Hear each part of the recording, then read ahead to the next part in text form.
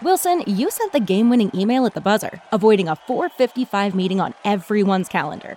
How did you do it? I got a huge assist from Grammarly, an AI writing partner that helped me make my point. 96% of Grammarly users say that it helps them craft more impactful writing. Would you agree?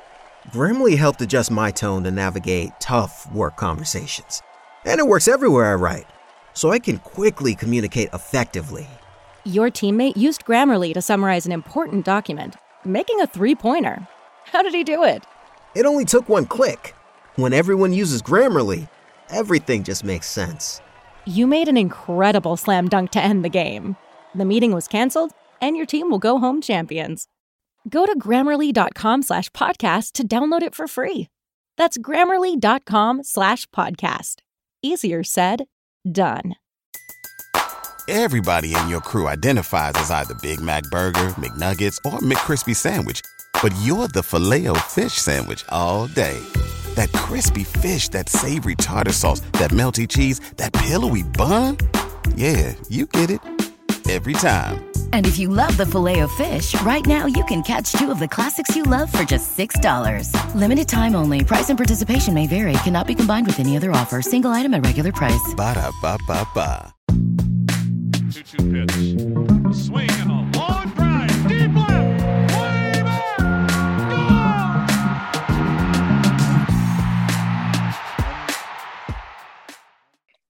Welcome to the Baseball America podcast. I'm Alexis Fernicki here with Mets outfielder Kevin Pillar.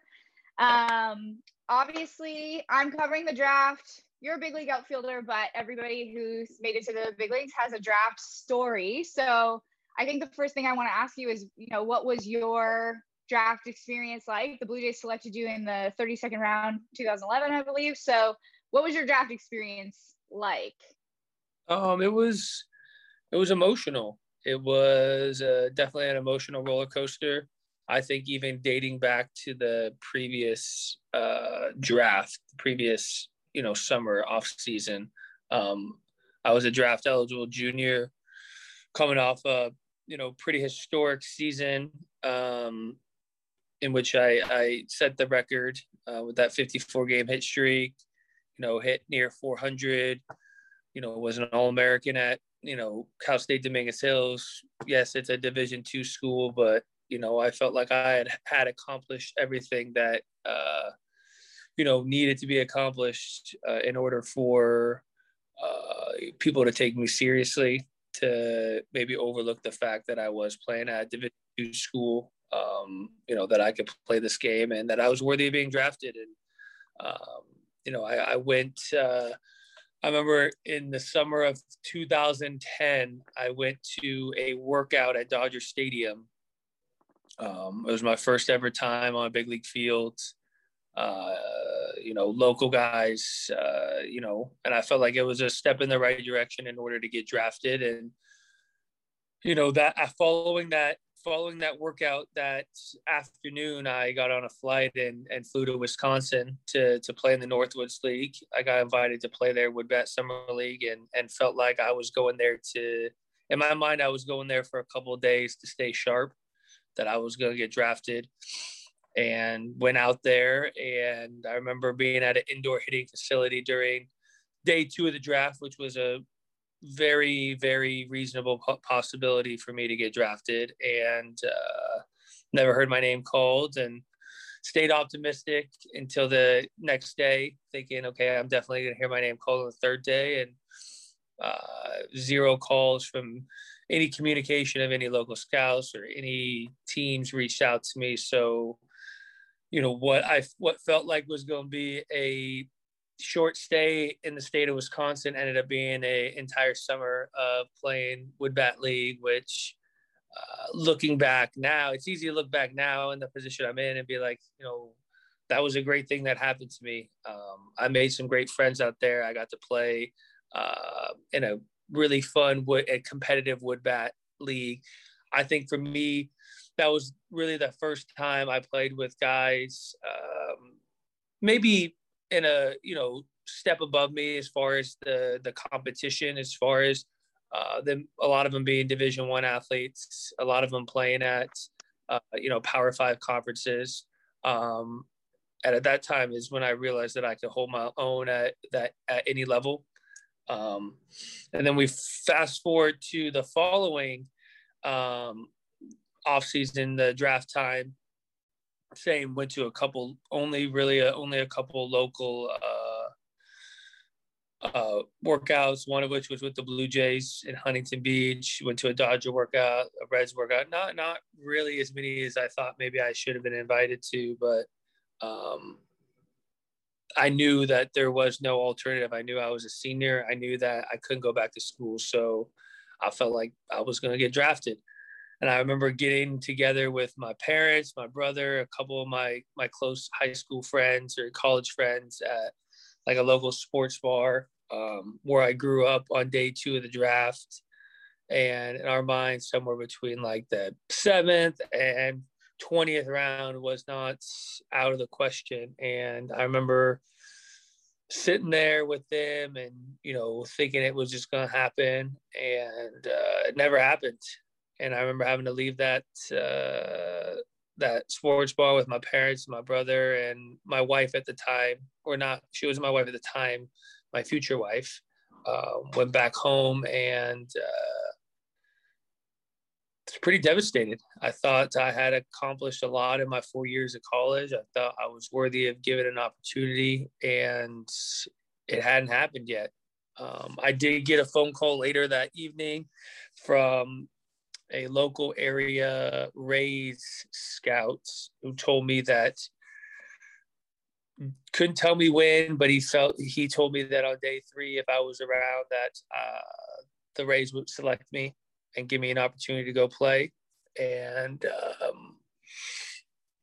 I think looking back on it, it's not exactly what I wanted to hear. I think probably it did give me some comfort going to sleep at night that night, but I was still pretty upset with the way things had kind of transpired over the last 2 years. And I vividly remember getting up the next morning. My parents and brother were at work. Me and my wife, or girlfriend at the time, maybe I think just girlfriend at the time, were at my parents' house. Woke up, we were making breakfast, and it wasn't the first thing I did in the morning either, right? We were up just kind of moving around and led to breakfast. And I just said, I'm just going to turn the draft on my phone. And it was just audio at that point.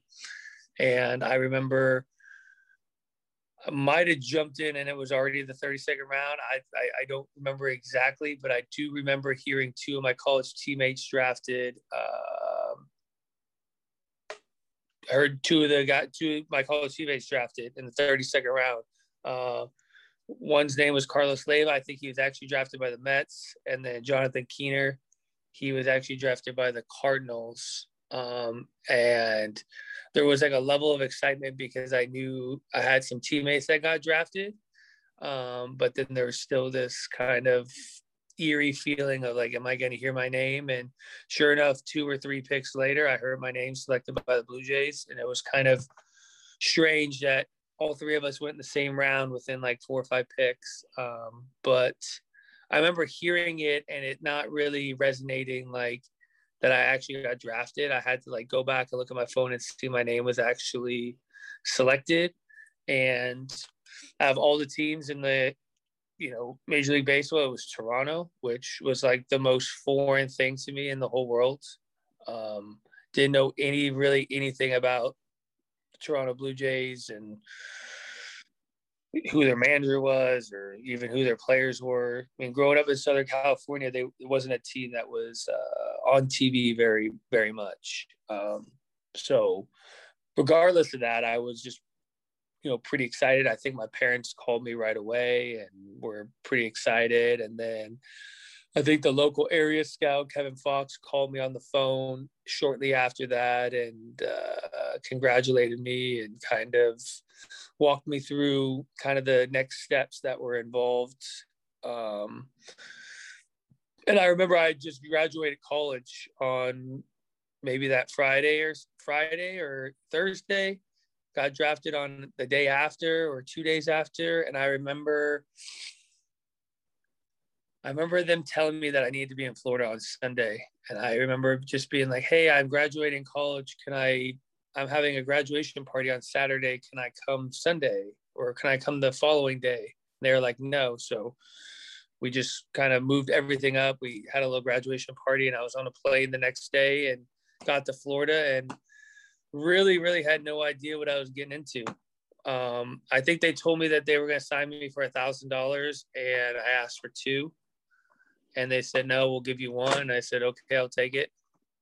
And I was on my way. And I mean, you mentioned obviously you had a 54 game hit streak in college. I think, you went unrecruited by D1s out of high school. You were going to these draft workouts. You were having success. Obviously, it's easy to say in retrospect now that you're, a veteran big leaguer, but you had the tools there. What do you think, I guess, were there Division II connotations? Like, do you think there was hesitation? What do you think made it take so long? Well, I think without hesitation, I would say I think that there's a stigma. There's a feeling towards players that don't play Division I. But as you were saying that, I was kind of processing the information of what I've been able to kind of go through and experience now, being at, I think this was my 10th spring training this year, seeing all the young kids that come in, whether they're high school kids or college kids. And I think the easier thing to answer is I think teams just value raw tools so much. I was a good baseball player, but I didn't necessarily fall into this showcase type of player where I wasn't going to just launch homers MVP. I wasn't going to overwhelm you with arm strength. I wasn't going to be the fastest guy in the 60-yard dash, but I knew how to play the game. I feel like I brought a lot of intangibles. I brought, a winning atmosphere, a winning culture, a winning attitude. I was a good teammate. I've been a good teammate. Just a lot of things that aren't quantifiable when it comes to drafting a guy. I think these are a lot of things that they hope that they could teach people along the way. You can't really teach raw talent. And I think the draft, not only in this sport, but a lot of sports get caught up in just pure talent. They want to see, damn, this guy can hit the ball really far. We'll teach him how to hit. Or this guy's got a cannon. We'll teach him how to throw strikes. This guy can fly. We'll teach him how to get on base, but that's not necessarily how it always works. I think guys that don't have those raw 5 tools that are just good, solid baseball players get extremely undervalued in the draft worlds. I think where it starts to level out is when you get to minor league baseball and everyone's playing against the best talent they've probably ever played against. And there's certain people that go out there and, learn how to survive and learn how to thrive, under those circumstances. A guy like myself who went from Division II, never really played with the wood bat, was now playing with, guys that got drafted, some of the best young players in the world. And I can name 20, 30 guys that were way more talented with me just in my own organization that I came up with, that I played with at different levels. And I was the first one to make it. I'm the one who's been here the longest that's still playing because, I just feel like I'm a good baseball player. I didn't rely on, 1 or 2 or 3 singular tools in order for me to impact the game. And I think that's where the draft has some flaws. I mean, obviously they do a pretty good job. You see a lot of, first overall or first round, second round, third round picks pan out. You obviously see guys like me that were drafted in the 32nd round come up and, play in the major leagues for as long as I have. So like, it's not a completely flawed system. It's just, it does have its flaws. And I think it definitely favors the people that,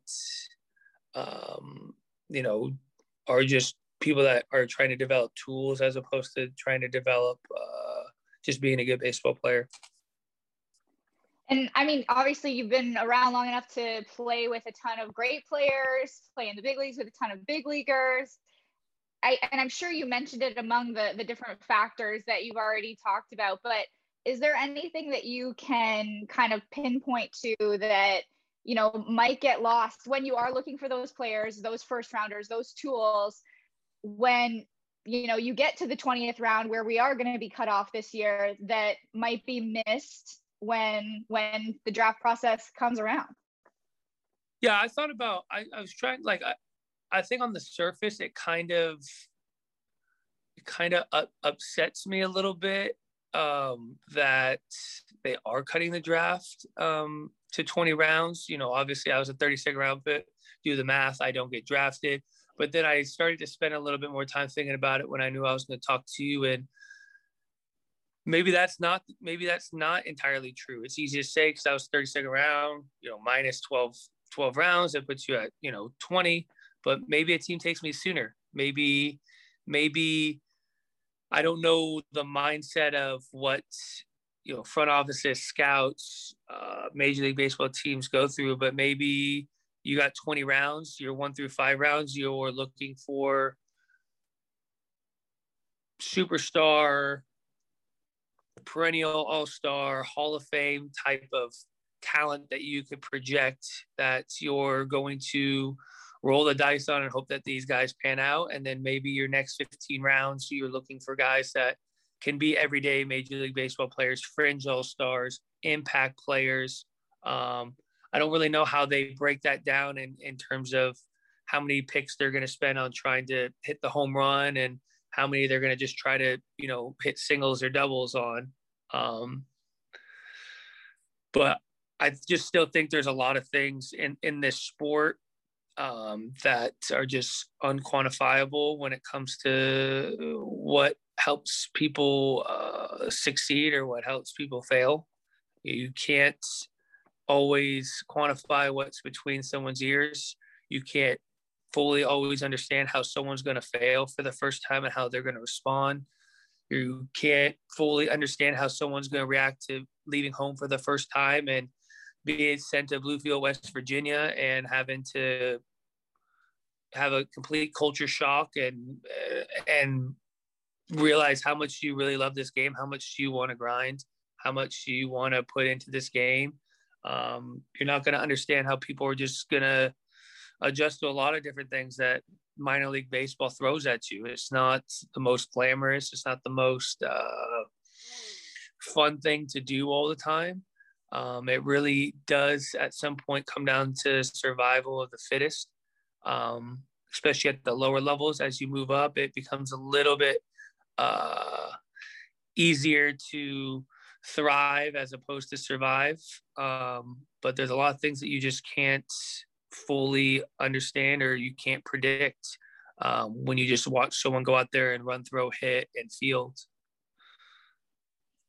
And I don't know if you've ever talked to the Blue Jays front office about that process. I know I talked to Andrew Tinish last year, and he was saying even in the draft room, he was the scouting director at the time for the Toronto Blue Jays. Now he's the VP of international scouting. But he was saying in the draft room, when they were talking about you, Tim Rooney, the regional cross-checker, kept coming and saying, when are we going to take Kevin? When are we going to take Kevin? And I do think, to your point, where it might have forced them to take you sooner, Andrew was thinking at the time, we have some time, we have some time before we can get to this guy. And obviously Kevin Fox, the area scout, was pushing for it. Tim Rooney, regional cross-checker, pushing for it in the draft room.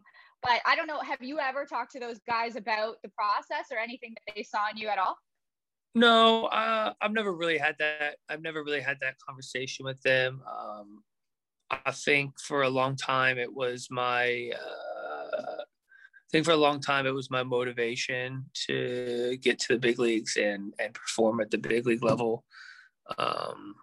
It was the chip I carried on my shoulder for, majority of my time, working myself up to the big leagues and working myself into a position where I've established myself. But it was never something where, I guess, during my early playing days, I wanted to have those conversations and really understand it. I think more so when I have conversations like this with someone like you that covers the draft and kind of makes me go back and think about all those feelings and things I experienced. It would be a conversation worth having and just trying to understand it. And I think, even more so in post-career when I'm trying, whatever I fall on, I think I'm always going to be attracted or connected to the fact that I was a late round draft pick and I made it, and just trying to be a resource or a role model or a voice of, players that, there are different paths and different routes in order to get to where you want to get to. It would be worth having that conversation, at that point in time, and just try to get into the minds of what these guys think. And, hopefully that would help me better, help me help some of these younger guys that are, maybe going through that stuff, that are looking for, input or resources or advice. And I mean, in that vein, I will kind of try to wrap this up a little bit with just kind of asking you, what kind of advice do you have for players, for Division II players, for players heading into their draft, not knowing, there's only 20 rounds, what's going to happen. And then, as they continue, how to take that if you're a 20th round draft pick versus, first round draft pick.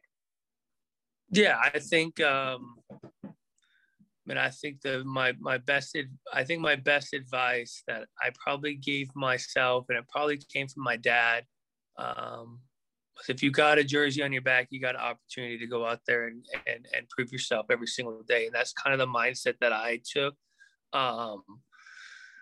Once I got to Dunedin, Florida for the first time, and I was in a minor league or major league spring training facility, with a Blue Jays uniform and a number on it and a name on it, that even though it does matter to some degrees when you were drafted or where you were drafted, at the end of the day, you got an opportunity to go out there and outwork and outperform whoever was drafted in front of you, no matter how much money they signed for, no matter how many more opportunities they might get than you might get as a later round draft pick. That was always my mindset every single day. It does not matter where I was drafted. Yes, I might not be able to start today, or I might not be able to get the opportunity to play 4 or 5 days in a row, but I will stay ready. I will prepare for my opportunity. And when it comes, I will not miss that opportunity. And if I swing and miss on that first one, I will put my head down, I will continue to work, and I will stay ready for that next opportunity. And eventually I will get that opportunity and I will run with it. And I think that was kind of the story of my minor league career. I remember I started the first game ever of my minor league career, and I don't even really remember what the results were. Then I remember I sat for a couple of days and I played maybe 2 days, and then I sat for a couple of days. And I know at that point I wasn't playing really well.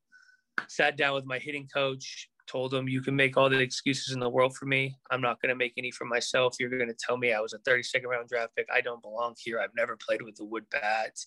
I don't know what I'm doing, but I know how to hit and I want to be better. And we sat down, we figured out a little bit of a routine in the batting cage and during BP to just hold me accountable for trying to get ready for games, as opposed to just trying to maybe hit home runs or trying to pull the ball or whatever it may have been at that period of time. And went from never playing and hitting maybe 100 to winning a Abbey League batting title 2 months later. Went from a nobody to a somebody who won the Midwest League MVP the following year, only playing half a season, who found himself in high A 1 year after being drafted, who was in double A to start the next year, who moved to triple A, got to the big leagues in 2 years when no one ever thought it was a possibility. Baseball America never had me, ranked maybe higher than a 20th prospect because of my age and my lack of, physical tools, but was in the big leagues 2 years after being drafted from Division II college. And it was literally because I felt like I could outwork and outperform and stayed ready for my opportunity.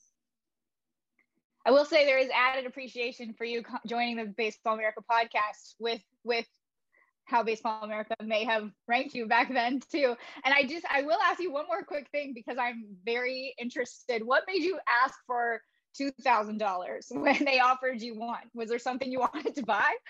I wanted to buy an iPhone, and I knew that living in California, I knew with tax that I wouldn't be able to afford it. And honestly, like another thing about the whole draft thing too, the draft and the minor leagues, is I didn't really have anyone from my high school that I knew very well, anyone from my area that I knew very well, that kind of went down that path and that journey. I didn't really have like someone to look up to or a role model and someone to call and be like, hey, why am I in the shittiest town in America in West Virginia? Is this how it always is? So I was experiencing a lot of that stuff for the first time, you know, aside from maybe what I had seen in movies like Bull Durham and stuff. Like, you know, I had no idea. And I just felt like, honestly, when they called, I felt like at that point I had nothing to lose. And I thought I would just ask for it. And maybe that was like, maybe a little Jerry Maguire, that I just felt like, hey, I didn't have an agent. I was myself. I just said, well, why not ask? You know, what's the worst they could say is no. So, and I didn't, you know, ask for the stars. I asked for an extra $1,000 and they said no. And I said, okay. I mean, I love that you did it. I'm sure that they, you know, would go back in time knowing what they know and hand you over a brand new iPhone and offer you all the stars in the moon. Maybe I should have just asked for a phone instead of money. Maybe they would have done that. The negotiating process, I'm sure, is something that you've worked your way into knowing a whole lot more about. It's true. Well, I just appreciate you taking the time. I love talking draft, and I love you know, listening to your experiences, and I'm grateful that you shared them with me and with the podcast. So I just can't thank you enough for joining me. Thank you.